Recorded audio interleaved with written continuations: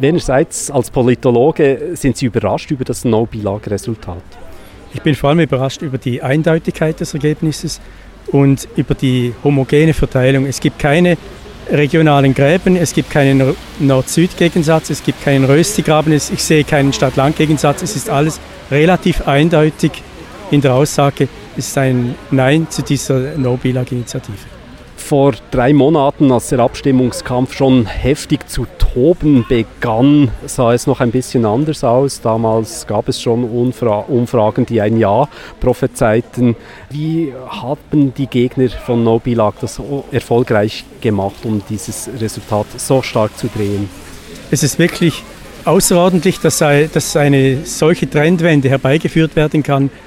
Es ist aber ein normales Muster, dass eine Volksinitiative mit einer neuen Idee am Anfang auf relativ großes positive Zustimmung stößt und dann im Verlauf der Diskussion kommen dann die Mängel hervor und dann sinkt die Zustimmung. Aber dass es gleich von knapper Zustimmung auf 30% zurückgeht, das ist schon relativ bemerkenswert. Das Nein zu NoBillag war ganz klar auch ein Ja zur Gemeinschaft, zu den sozialen Errungenschaften dieses Landes, eben zu diesem Service Public. Dieser Service Public wird auch in Zukunft wieder angegriffen werden. Können sich die Verteidiger und Verteidigerinnen des Service Public jetzt auf den Lorbeeren der NoBillag-Abstimmung ausruhen oder werden sie dann erneut gefordert werden?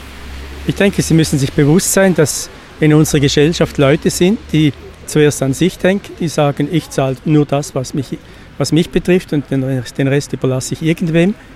Aber sie haben auch gesehen, es gibt 70% der Leute, die sagen, es ist uns wert, dass Regionen, die schwächer sind, dass auch soziale Segmente, die vielleicht nicht so zum Zug kommen, dass die eingeschlossen werden in den Service Public. Und das sollte auch Mut geben, dass man den Service Public neu definiert. Dass man sagt, was heißt das, in welchen Bereichen, es gibt ja ganz viele Arten von Service Public und ich würde den jetzigen, über den wir jetzt abgestimmt haben, nicht nur auf Radio und Fernsehen beschränken, ich würde ihn ausdehnen auf die Medien.